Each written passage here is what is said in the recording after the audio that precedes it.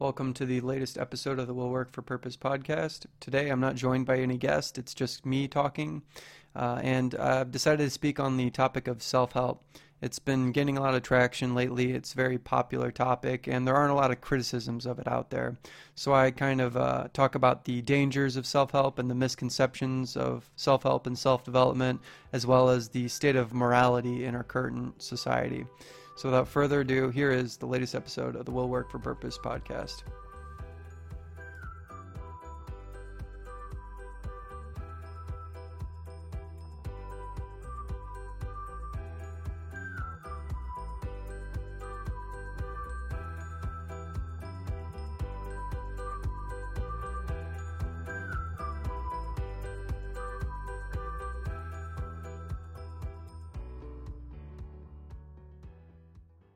So we have a little bit of a different episode again today, but I still wanted to publish something. All of my guests are scheduled for further out, so next week we'll return to the sort of interview format where it'll be me and someone else talking for about an hour about whatever the topic of the conversation might be. But for right now, it's just going to be me, and I decided to pick a different topic this time as opposed to logotherapy, which is what I talked about in the last episode. And if anyone wants me to go over some of the things that I talked about there in more depth, you can definitely let me know via email or wherever you're watching. You can just comment if that's an option. But I chose a different topic for today because it's something that I've seen a lot of recently, and it's that whole self-help movement, self-care movement, self-love, self-improvement, development, self-help, like self and pretty much any other kind of like word, verb, or noun attached to it, pretty much. It's part of this movement. And in large part, I think that it's so popular because it kind of, in a lot of ways, in a lot of the wrong ways, it's sort of frees you from your responsibility. Like what circles a lot is sort of just be yourself, just be more of what you are, and in many cases that's not very helpful for people, contrary to the title of self-help. In many cases that's counterproductive because they feel terrible about who they are, and it doesn't help them to say be more of that thing because they feel terrible, just in being that thing. So maybe something needs to change, and in many cases, like simply just telling people they're perfect the way they are doesn't help them because they don't feel perfect. They feel like something is wrong, and if you just kind of gloss over it, brush it under the rug, then there's no way to enact change or become different or stifle those feelings, because those feelings will still be there. You'll just feel like you're not valid for having them. Because if you feel like there's something wrong with you, there oftentimes is, because it's likely that other people had recognized it before you recognized it. And so by the time that you recognize it, it must really be a problem. Like if you're greedy or you're nitpicky or you have to always be right or you always argue or you or condescending, mean, cruel, whatever it may be, those are negative traits that people can have, and to tell people to just actualize them to a greater degree doesn't help them. It makes people like them less. So people will say, I've been reading a lot of self-help books and self-improvement books, but nothing is changing in my life. Like people still don't like me. I still, can't quit my job, whatever that may be. And so it's like they need something different, and I think like true self-help, I don't think, I think there's pop self-help and then there's like legitimate ways to help yourself, and so like one of those would be like therapy. Therapy is like a real, if it's done right. Now some therapists don't, they kind of run this popular route where they just want people to accept themselves for who they are. And in many cases, that is what needs to happen. And the distress or disruption in their mental life is due to their inability to accept themselves for who they are. because it's entirely possible that in many like that the person who feels this way, who feels like they're unlovable, unlikable, whatever the feeling may be, in some cases, there's not any real reason for them to feel that way about themselves. In some cases, like for instance, there's this disorder called imposter syndrome, where someone who experiences a large amount of success feels like they're faking it. It doesn't feel like they should be here or should be there, and they shouldn't have the success that they have. And so while they actually do, because they put in the work, they did all the right things, they went through the proper channels and they achieved success. And so it's like a false sense of like they're a failure. They're just faking it. Like people are going to find out one day how much of a failure I am, how much I don't know, how little I worked, or whatever it may be. And they're afraid of being found out. And in that case, seeing themselves for who they actually are would sort of fix that, like understanding that they actually do deserve the victory they won. They got the PhD not because, several layers of chance and luck, but because, they overcame adversity, they stuck through their degree program, they wrote the right papers, they talked to the right mentors, they did all these things, and they were able to succeed in that way. But like I'd mentioned, like there are a great many people that have things wrong with them, and you can most notably notice this on like Facebook. Like there are people who I've seen who post things about loving themselves, who I know for a fact have character defects that in many cases make them like all those things that they think they are. Like they're like, oh, people treat me poorly. And it's like, well, in reality, they treat people poorly, and it's sort of just reflected back on them.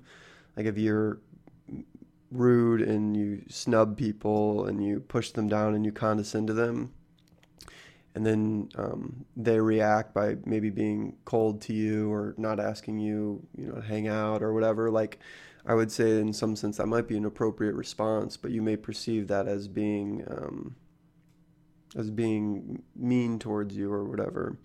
And it's like totally devoid of the context in which you put them in. Like if you had recognized what you had done to them, you may be thinking, well, they actually responded quite respectfully given how I treated them, And in many cases, people don't really recognize how they're treating other people. It's very difficult to always pull yourself under that level of scrutiny to make sure that you're not causing more harm than not, And it's important, like in your interpersonal relationships, always be examining yourself. You don't want to be, going around and bashing people over the head and assuming that you're God's gift to earth, when in reality you're more like the devil than anything else, And so I think that for whatever reason, in large part, the self-help movement on on social media has taken this narrative and run with it. They say, oh, just be more of yourself, just love yourself, just care for yourself, just it'll all work out. Like your new blessings are coming for you. And it's like, there's no reason to believe any of that. There's no reason, one, to believe that things will get better, or that blessings are coming towards you, or that you should just love yourself and you don't have to change anything about yourself. Like there's no reason, like until you have reason to believe that, you should act as if everything about you needs to be changed. And that may be unhealthy, to always go on cutting yourself up and changing yourself, because there are, of course, cases in which there are characteristics and ways of being that don't need to be changed, edited, etc. But like I said, I don't know that there's anybody living who doesn't have at least one character defect that's impeding on their life, satisfaction, or their relationship building skills. So it's just one of those things that I don't see being said a lot. Like I don't see people talking about pushing others to legitimately develop themselves. I see a lot of people sort of looking to patronize them or just give them comfort, make them feel better about themselves.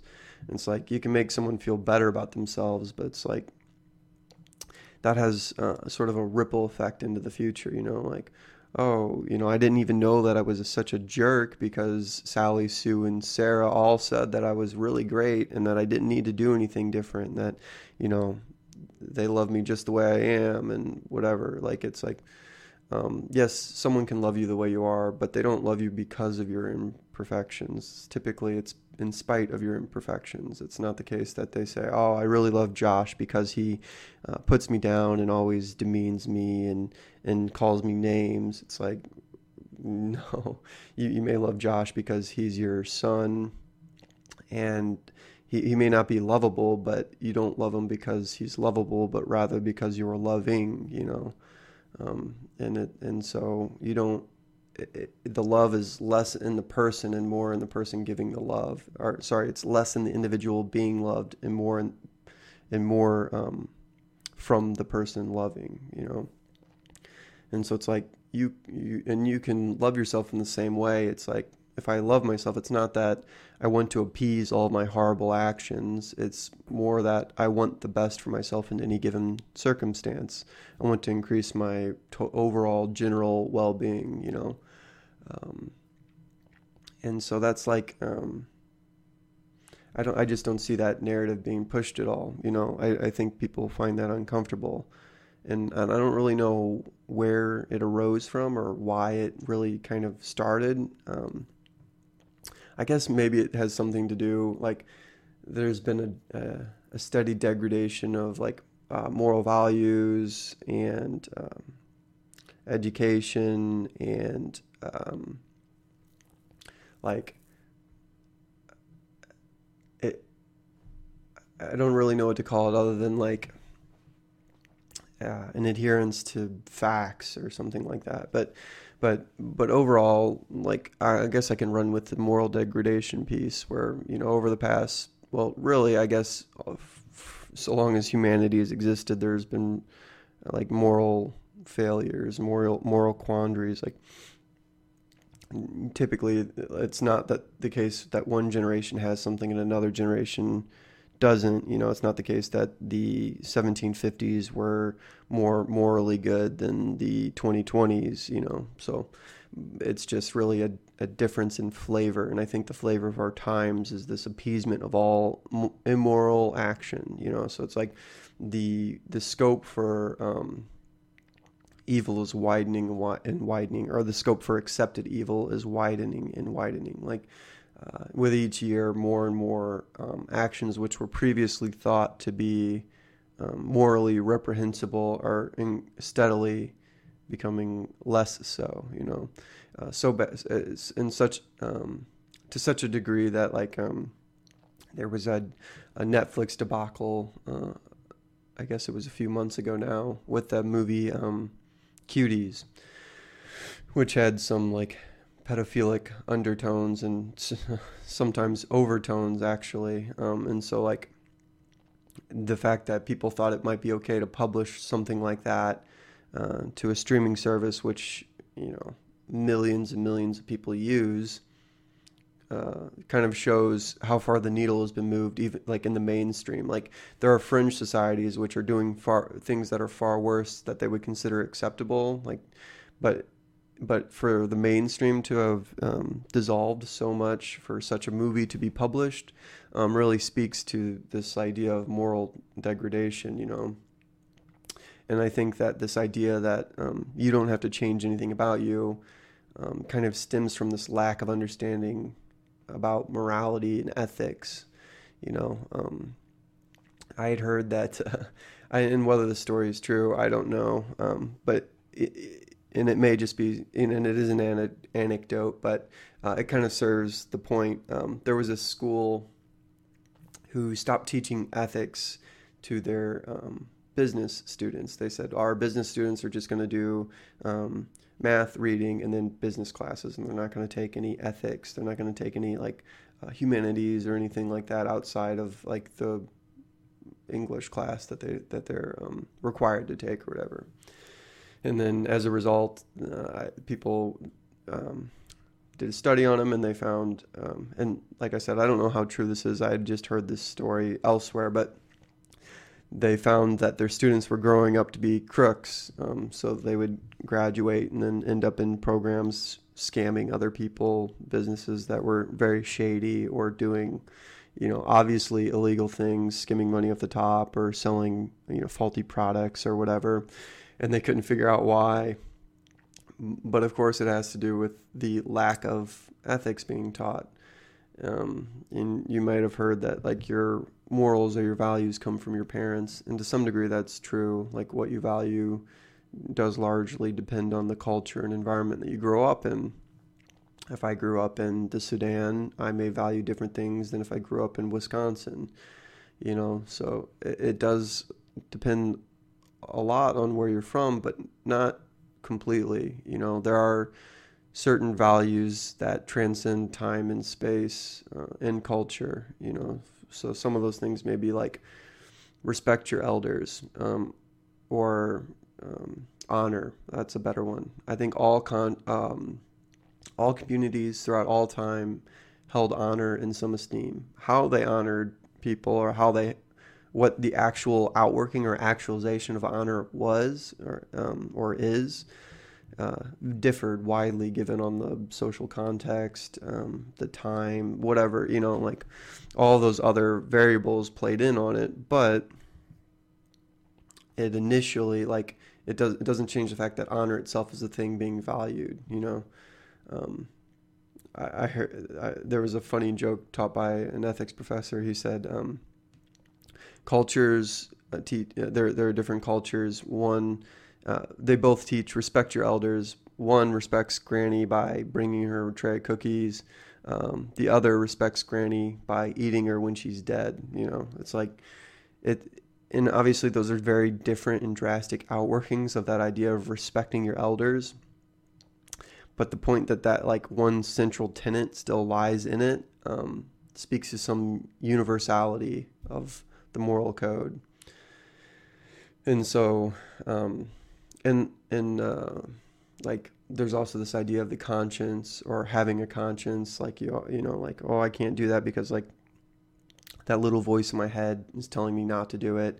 And so a lot of people tend to think that morality isn't taught, it's just inherent to all people. And so my point in kind of the examples I've previously given is that it's a bit of both. It's both taught and not taught. It's both inherent and then external. Like it goes both ways, like, or it requires the integration of both. Like there are biological factors for morality. There are metaphysical, spiritual, religious factors for morality, philosophical, psychological reasons. Like there's sort of a multiplicity of variables working in on it. And I think a lot of the disrepair of our morals has come from this idea of we've sort of lost what would be called the ontology of our morality. So ontology is sort of like the basis of, like, if you say, why should I be moral? That's an ontological question, or a foundational question. And I think you need a moral ontology to be moral. Otherwise, whenever the rubber meets the road, you have no reason to be moral. And it's important to always maintain a reason for your morality, because it can there's obviously there can be breakdowns in that, So if you began with like the idea that I'm never going to do anything that I would consider cruel or mean to another person. It's like, okay, that may hold up for a while, but then all of a sudden you may start questioning that. You may think, well, why can't I knock Sally down because she pushed Sue and Sally has a $50 bill that I really want, and who would really care if I pushed her down? Everyone hates her anyways. I might even get applause by pushing her down. It's like you can very easily see if this principle isn't grounded somewhere else other than like your own subjective or personal thoughts, feelings, and opinions. Like you can very easily dissolve it, essentially. And then all of a sudden, you're not only are you pushing Sally down, you're also going to push Sue down, Jeff, Steve. You're going to just go around pushing everyone down because, well, you've steadily whittled down the reason behind your moral code, essentially, which is don't do anything mean or don't push people down. But once you push that first person down, it's like, well, wait, why can't I just extend that umbrella just a little bit further and just a little bit further and just a little bit further? And then all of a sudden you end up right where you're at, which right now is people are aimless. People are being told that they're everything they're doing is morally acceptable or good, whether it is or isn't. I think that in some sense, like the proof is in the pudding. We can know the fruit of the endeavor, or we can know them by their fruits. So it's like we can understand what is good and isn't good based on what it precipitates or what it generates. A bad tree will generate bad fruit, and a bad moral code will generate aimless, immoral, sad people. Which is what I think is happening. Because people don't have a guiding ethic. They don't have something to follow, a path to walk down, like that gives them direction and guidance and helps them understand what actions they need to bring under repair and what actions that they should do more of. And like, because whenever you dissolve the bad, like whenever you say, oh, nothing is bad, if you desire it, you can have it, like, then you also do disservice to the good, because once all bad things or once all immoral things fall into the same heading as moral things, like then you can actualize all of them with equal certainty, and that's incredibly problematic because there are things that we know obviously are more moral than other things, but if you bring everything under the same heading, then it sort of it dissolves the whole enterprise and sort of makes it impossible to progress at all, And so that idea of self-help or self-improvement, improvement implies a standard you're working towards. If either the standard is always shifting, that is like in the case of, I'll use painting a room. If your goal is to paint the room blue, then it's no good to say, after having painted the room mostly blue, oh, actually, I want to paint it green. No, I want to paint, and then you start painting green, and then you say, oh, no, actually, I want purple, and then you start painting purple. It's like you can never reach the goal, and all of your progress is actually regressive because it's moving you in a direction that is not towards the goal. It's moving away from the goal. Like painting a room green when you wanted purple is not moving any closer to painting the room purple. If you want to be an improved person or an improved self, it does no good to say one day that feeding hungry children is good, and then the next day saying that burning people and buildings is good. Like, now the swing isn't so drastic, but in reality it is. Like maybe a more real example would have been something like, today it's good to give everything I have to the poor. Tomorrow it's good to take everything from the poor, or it's good to only focus on myself and no one else, And so the constant shifting of morals is sort of this attempt to make all moral progress impossible. You can't move towards a goal if the goal keeps moving, and sometimes that goal happens to move behind you.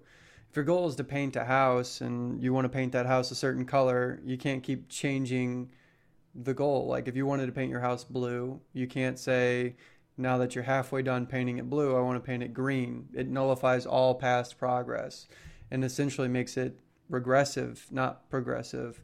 And that's sort of what's happening, especially like I think this self-help movement is sort of one part or one cog of this greater um, push to sort of blend all of society down into sort of one amorphous blob. With the steady degradation of moral values, that is creating a society which is ubiquitous, all accepting. All actions are equally valid, equally acceptable. There are no bad behaviors. There are no bad choices. You are just as you are, and you don't need to change yourself. You don't need to change your actions. You don't need to change anything about who you are, what you do. I think that sort of mentality will ultimately lead to the complete and utter desecration, dissolution of our society. Now, I don't want to be catastrophic. I don't think that tomorrow we're going to wake up and all of Western society will be on fire, much to the dismay of many people who'd like to see it burn. I think that it will be a steady push. There'll be a steady downhill spiral. And you can kind of see the precipitation of that a little bit with the advent of videos like Cuties being released. And Cuties was, if you don't know, this debacle that Netflix had where they released pedophilic content, basically, or content that could be construed in pedophilic ways or terms, which is abhorrent, and anything nearing or approximating such behavior is a clear sign that our moral values are dissolving. And the more they dissolve, the worse these things will get. And that video was dropped in the mainstream. It was dropped to a streaming service to millions and millions of people. So if a company is so bold as to release content with such material in it to the mainstream, you can only imagine what's happening, behind locked doors and in more private settings. I think that though all times have had moral quandaries and issues, I think that our society has this distinct mark that it will have only one moral transgression, and that is to be unkind towards moral transgressions. So if you don't have a favorable view of what we once considered morally transgressible or immoral, then that will be the ultimate transgression. If you say, hey, look, what you did was wrong and you need to change because you're going to keep doing wrong things, you'll be labeled a heretic and burned at the stake. And maybe even worse, they may delight in the burning of heretics by the time such a state is created. It reminds me a little bit about Rome and what they used to do to Christians. A Roman candle is a Christian lit on fire, and they would use these Christians to light their games and ceremonies, burning these people who were heretical towards Rome, essentially, by worshiping this foreign god, the Christian god. And so, and it's been noted before in a wide variety of places that the what's happening now is sort of it's likened to a radical, fundamentally religious movement. It's more like a secular religion, a religion which, instead of valuing morals and tradition and rituals, it values the absence of all those things, and then ironically ritualizes them and moralizes them, and turns them into creeds and has liturgical practices, and has a whole doctrine, and in some cases has a hierarchy or succession of people in power. It's really turning into quite the faith, actually. And again, I don't want to come across as catastrophic. I don't think anything like through self-help, like through reading, How to Win Friends and Influence People or The Secret, I don't think you're going to be ipso facto bringing on the complete and utter downfall of our society. But I do think that, each time you give into one of these ideas, you sort of walk a bit further in that direction. C.S. Lewis once said that hell is a place brought on gradually. The road to hell is soft underfoot with no landmarks, right? And so the idea is that you can get to hell, you could destroy society, and it may be the easiest road you've ever walked on. And then the juxtaposition is that the road to heaven, or the road to a more favorable society, is narrow. It's difficult to walk. It's hard. It's uphill. There are a lot of pitfalls. There are a lot of traps. There are a lot of people who are going to try and knock you off the road. To walk in the virtuous, in the light of virtue and morality and ritual and all these other things that used to be considered to be things that would benefit society. To walk in that direction is it's just more difficult. There's more resistance there. Whereas, like, if you want to do bad things, there's virtually no it's easy, right? Like, it's easy for me to order pizza and eat the whole pizza. It's hard for me to eat a pre-measured amount of food that is not greasy, that has the proper amount of vitamins and nutrients in it. Like, that's very difficult.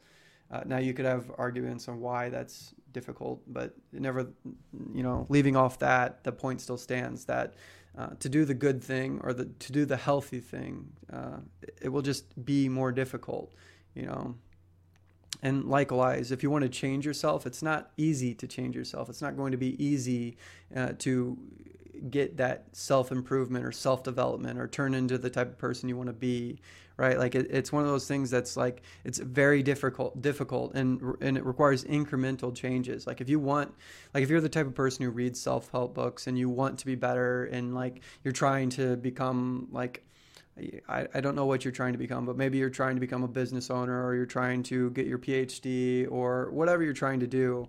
The way to do it is not shortcutting it. It's not reading the 4-hour work week and then believing that you're going to, wake up tomorrow and you're going to meditate and you're going to eat, 3 ounces of rice and half an egg, and then you're going to run 6 miles and read 12 books. Like, you're simply not going to do that by reading self-help books. It's not going to change you that drastically, and it likely won't change you at all. There's a good bit of research that show that people are unlikely to change even in the face of death. Like in the case of alcohol addiction, smoking cessation, substance abuse, like, there are, people die all the time, even though they're told that if you continue behaving this way and doing these things or eating this type of food, you're going to die. And many people do die. They don't change, even in the face of death. It really takes something drastic for you to change, like a more severe near-death experience. And sometimes even those experiences don't always cultivate the change that we'd like to see in our lives. And I'm not trying to say never read a self-help book. There are a select few self-help books that are good. Most of them, if they're a bestseller, it's not that you can't get anything good out of them, but they're not going to help you as some of the other books that aren't as popular, maybe. And some popular books, of course, do help. I'm not saying that you can delineate on the basis of popularity alone. Like, of course, popular and unpopular, they'll still help you. But for whatever reason, things that are widely accepted and widely read are done so because there's some sort of like impetus for good feelings. Like, it's more like a anesthetic, puts you asleep. It's easy to digest. Things that are easy to digest typically are not going to produce the types of change that you want to see. People reading The Secret, as far as I understand The Secret, it's a book about the law of attraction. Think good thoughts and good things will happen to you, which is nonsense. And it also happens to be one of the easiest things you can do. You can say, yes, well, I don't have to worry about that exam because, look, I just have to think about how good I'm going to do on it, and I'm going to do good on it. I don't have the book on me. I actually immediately chucked it in the bin after reading it because it was such nonsense. It was so unhelpful, And the CEO of my company I was working for bought everyone a copy of this book, and he said it revolutionized his life and made him, very successful, all yada yada yada. And it was utterly unhelpful, And I think that many people who genuinely, desperately want change, who want to be better, who want to get better jobs, support their family, who want to know more things, be more fit, um, have more friends, all those things. Like, they're not going to come from a pop psych book. They're not, like you get you get those lessons from real people, real circumstances. You get them from books that make you feel uncomfortable, from ideas that are hard, from things that grate against you, like a person is developed under immense pressure, like you become what you are in the face of responsibility, pain, suffering, struggle, strife, all of that. Like, all of that is what some people have deemed soul building or character building. It's one of those things that's like, it's central to the human will, essentially. Like, suffering is endemic to life. It's what makes you who you are to become, and you can't avoid it by reading a self-help book. You can't avoid it by running away from it. There's no way around it. It's inevitable. It's coming for you, and you can turn your face to it, away from it, and you can avoid thinking about it, but it's going to come for you. I read loads and loads of therapy books about people who thought that they would never suffer in their life. The people who are most greatly affected by negative circumstances in their life are those who thought their lives would always be peachy keen, who thought their lives would never be touched by malevolence or evil. And so it's important to not wear those rose-colored glasses, because they'll continually to live in delusion will not help you. Like, it actually does the opposite of helping you, because the moment you experience something traumatic, which you will, it's pretty much guaranteed, it will affect you to a worse degree than if you did not wear those rose-colored glasses. And so, like, far from swallowing the pill of self-help and eroding your morals and your standards of living and your standards of self and virtue, and holding yourself lower and lower and less accountable. Like, there's just, I don't see a lot of people preaching that. I don't think that message sells very well. I don't think that you can wrap a bow on that particular bit of information and sell it to other people. People have to, like, I hope whoever's listening to this, may sort of get that message, and you may even agree with everything I've said up until this point, but it's hard to actualize it. It's hard to think, whenever you're struggling, that this is something that it may destroy you. You may get a brain tumor and die, and that is tragic. And no one living may know your story or may understand the pain you went through or benefit from your insights other than you. One of the books I'm reading right now, it's called Love's Executioner. It's by this legendary psychotherapist named Irv Yalom. He worked at Stanford for a long time. I don't think he's practicing anymore now. I think he's like 90 years old. But he talks about cosmic loneliness. Each of us are alone, essentially. Everyone else is a black box to us. You can't get inside the feelings of anyone, no matter how close you are to them. You may feel like you are, but ultimately you can't feel what they feel, see what they see, experience what they experience, or know what they know to the same degree in which they know it. And so no matter whether your circumstance will become public or understood by anyone else other than you, it's important for you to undergo it and for you to understand it. If you're suffering in silence alone, it's important for you to still be able to develop your soul through that process, because your actions and who you are as a person are not externally validated. You have to be internally validated because of this idea of cosmic loneliness. Ultimately, no one will ever know what you're experiencing or what you're thinking. Even if you were to convey, even me conveying this message to you right now, you can't possibly understand what's going on in my head, how I feel right now, what I'm thinking. You could guess based off of what I'm talking, but I could be thinking about something completely different than what I'm talking about, And so that cosmic loneliness creeps in many different ways and at every moment of our life, that's what makes the development of the self and like your own perception of the self more important than like an external perception of self. Like you can't get better for other people necessarily. Like they can be your motivation. You can say, I want to be better for my children, for my wife, for my parents, like that. You can say that, and that's a good reason. Like it's a good reason to externalize your motivation sometimes, but it's also important to make your motivation transcendent. In my episode on logotherapy, I talked about developing transcendent meaning or purpose which cannot be taken away from you. So like if you want to undergo self-transformation, doing it for the purpose of gaining material wealth in the form of like faster car, bigger house, more money, like that may not be the best motivation. Like you may ultimately fail because the moment those things get taken away from you or become impossible for you to gain, all of a sudden you'll just slide right back into the pit of despair. And you may not, that will be its own journey of transformation. But you'll ultimately have regressed. And so it's important to transfix your motivation from the get-go. Many religious people hitch their cart to the idea of the imitation of Christ, or the development of virtue as to be pleasing to God, to be pleasing to that which is goodness itself, and like that's a good motivation, like to be so good that goodness itself can say well done.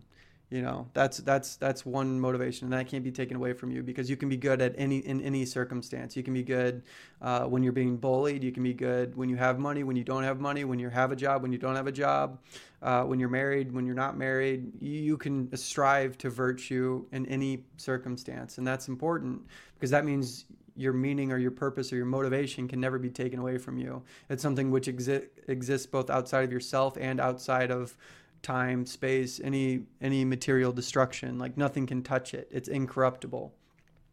And it's important, like I had mentioned before, to have an incorruptible motivation.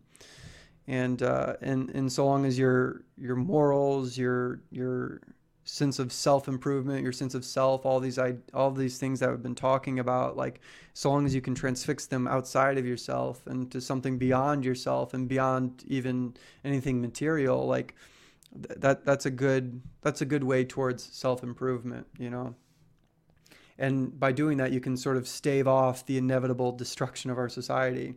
Again, I don't mean to say that it's going to happen anytime soon, but the more people realize that, the more people realize what's going on, and the slide and shift in our morality, and this disposition to shirk responsibility and to avoid self-examination and self-critique and self-improvement, like the further we can get away from those ideas, and the more people that accept this other idea of improvement, like real moral directed, like straight line progress which can't be inverted to regression by simply the flick of a wrist saying, yes, well, I don't really care to go in that direction anymore. I don't want a blue house, I want a green house. Well, you can undo a whole society that way.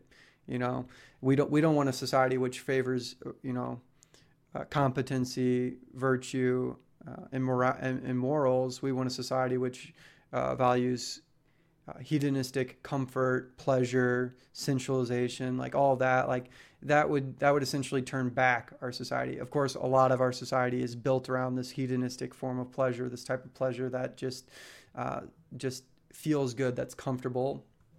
A lot of our society is built around that, but the entire society is not built around that, thankfully. But we are walking steadily in that direction, as I've mentioned before. And so it's important that no matter who you are, where you are, what you do, that you find some external motivation that is non-material, that you can work towards. And it's important to be self-critical and to examine your thoughts, your motivations. It's important to improve yourself. And again, that only happens under immense pressure. There's no easy way. There's no shortcut. There's no one-size-fits-all boot. There's no book you're going to read that's going to instantly turn you into an angel. There's a fair bit of work ahead of each and every one of us. There's a lot of responsibility to assume and a lot of examination to undergo. So I think I've talked long enough, and I've probably ranted a little too long, actually. But if you made it this far, I really appreciate you listening. And if you found anything interesting here, please let me know wherever you're listening to this. And so I'll see you in the next one. Thanks. Thanks for taking the time to watch this episode of Will Work for Purpose. If you found anything here interesting, you can always leave a comment below or email me at mosley@tweakingo.com. If you were watching this podcast on YouTube, you can find audio versions of it on Apple Podcasts, Spotify, Stitcher, Google Podcasts, and anywhere else major podcasts are found. So thanks for watching, and we'll see you in the next one.